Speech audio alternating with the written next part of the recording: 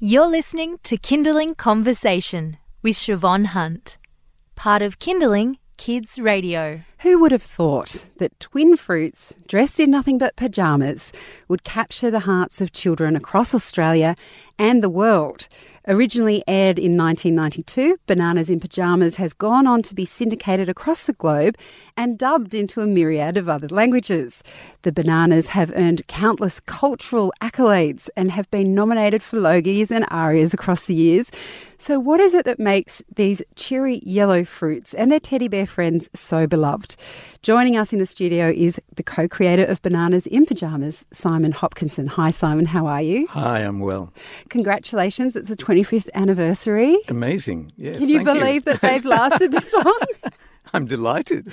They're looking very sprightly for working so long on television. I'm curious, as a parent, there are many sort of cartoons and things based on nursery rhymes that my children adore that completely baffle me in their rationale. And I'm just wondering, where did the bananas come from? Why are they wearing PJs? And what's with their love-hate relationship with the teddy bears, running, chasing, catching? Well, they had a very interesting genesis. Back in the late 1960s, a composer, a very serious composer called Carey Blyton, who happened to be the nephew of Enid Blyton. Carey Blyton wrote some nonsense songs for his young son. And amongst these was the song Bananas in Pyjamas. And the songs were published by Faber and Faber in England in a little book. And Bananas in Pyjamas was the first song in the book.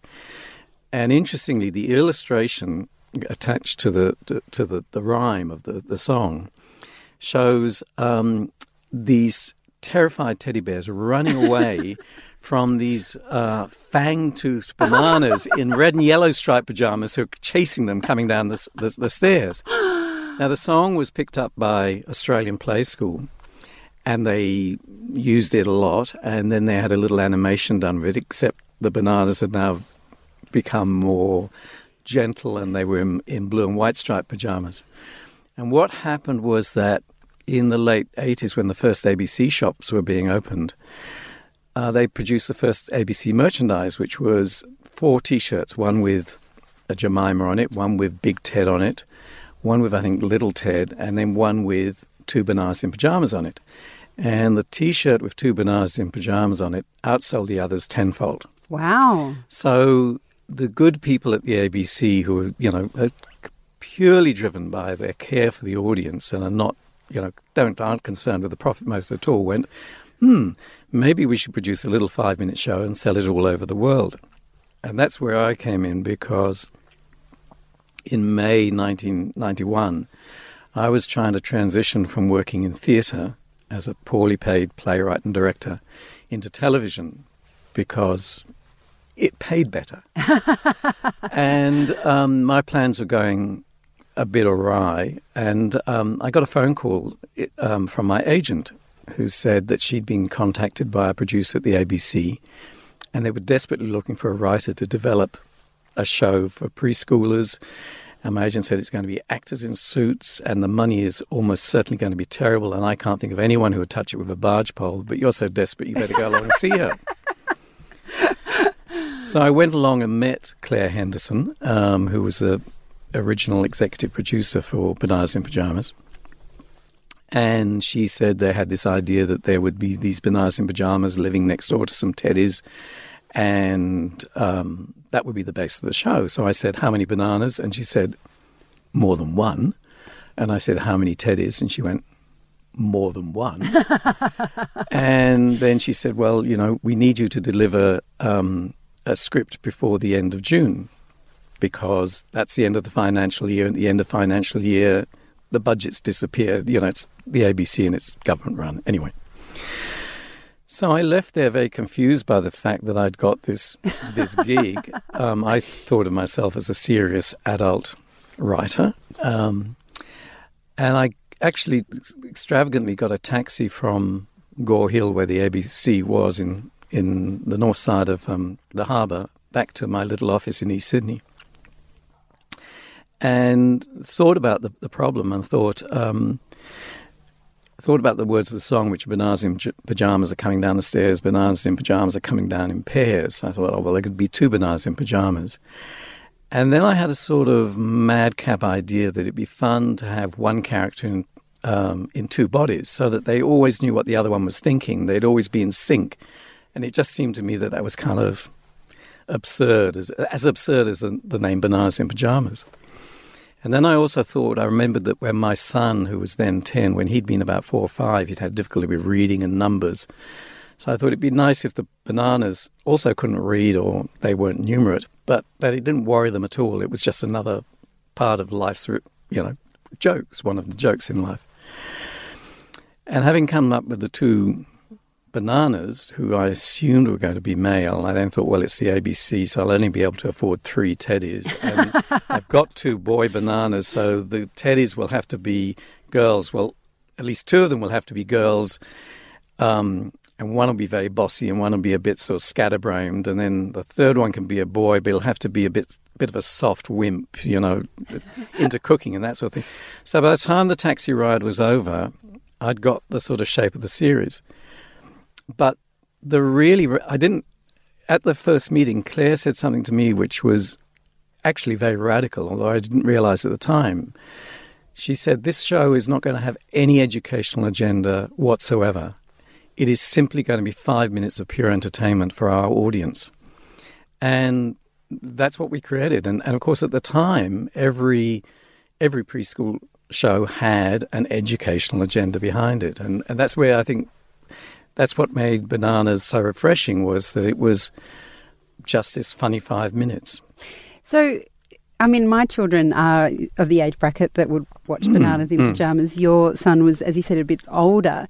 How do you tap into what makes that audience laugh when you have gone from, as you say, serious adult theatre, you've got an older child who may not have the same sense of humour? Well, funnily enough, just after I got this gig, I met my wife, Elaine, and by the time we got into the second series, we had a 1-year-old daughter. Oh, there you go. That's why he had the daughter. But I think the important thing is we actually had a rule that if a story idea didn't make us, the directors, the producers, the writers, laugh, then it wasn't good enough for our audience. And the whole way through making the original live-action series, the focus was always on the audience and providing them with something which they would find funny and entertaining. I remember when we were doing the first series, we had an early childhood advisor, and she sent me back a script of mine. We've written on the top was, please try to avoid using words of more than 2 syllables. So I sent the script back to her saying, please find me a 4-year-old who does not know the meaning of the word supercalifragilisticexpialidocious. Because, of course, preschool kids are learning, they're engaging with language in a complete different way from us, because they are learning it, they're listening to it, they're very aware of the sound of language, and they relish in it, which is one of the appeals of the words Bananas in Pyjamas. And so we always try to use, if you watch the live action series, you'll notice that the dialogue is very rhythmical. It's almost like a sort of vaudeville patter, and that we very often use words which might be beyond the audience's comprehension. We use it in a context where it becomes absolutely clear what it means. So it was that sort of... and I guess the other thing, to answer your question, is, I'm just a big kid. It's always helpful. You're listening to Kindling Conversation. I'm speaking with Simon Hopkinson. He's one of the original creators of the Banana in Pyjamas. And we're just talking about how they came about, why we have these amazing bananas running around in pyjamas, chasing teddy bears. We all know the story. What I remember very distinctly was, I can't even remember the year, but I remember when the live action program was transitioning to the animated program, and there was a huge uproar. And I remember feeling very sad that, I wasn't of an age anymore where I was watching it, but I remember feeling sad that there would no longer be this live action series. And of course now the live action series is on television again. Do you think, what did you feel about that process of that transition to animation? And what is it that is so popular about the live action version that it's back on TV now? I think, in the business world of television, people talk about brands, and Bananas in Pyjamas is and was a brand. And by 2010, the brand had, we hadn't made a new series for a long time. And it probably seemed like a very good idea to kind of refresh the brand by moving it into animation. I have to be careful because obviously I'm biased here. You're allowed to be biased. But I actually think it wasn't handled very well. I think that one of the problems with animation is that animation is very expensive. And the budgets for preschool television are very, very tight. And you can't do high-end 3D animation for preschoolers on the kind of budgets that Australian producers work with. And I think they also made an error in trying to expand the world of Cuddles Avenue, because one of the great things about the original series is that without getting too much into the theory of why of television series, but I believe that all really successful television series exist in a hermetically sealed world, in their own completely sealed off world.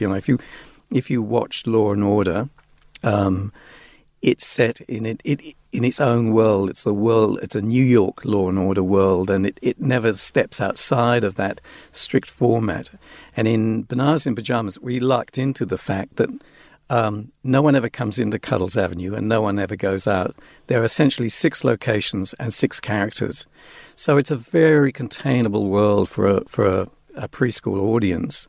And also those actors in suits were really like a kid's soft toys come to life. And I think that was part of the appeal, and the fact that it was, it looked kind of daggy and it wasn't slick and high-tech, was also another, enable the audience to get into it.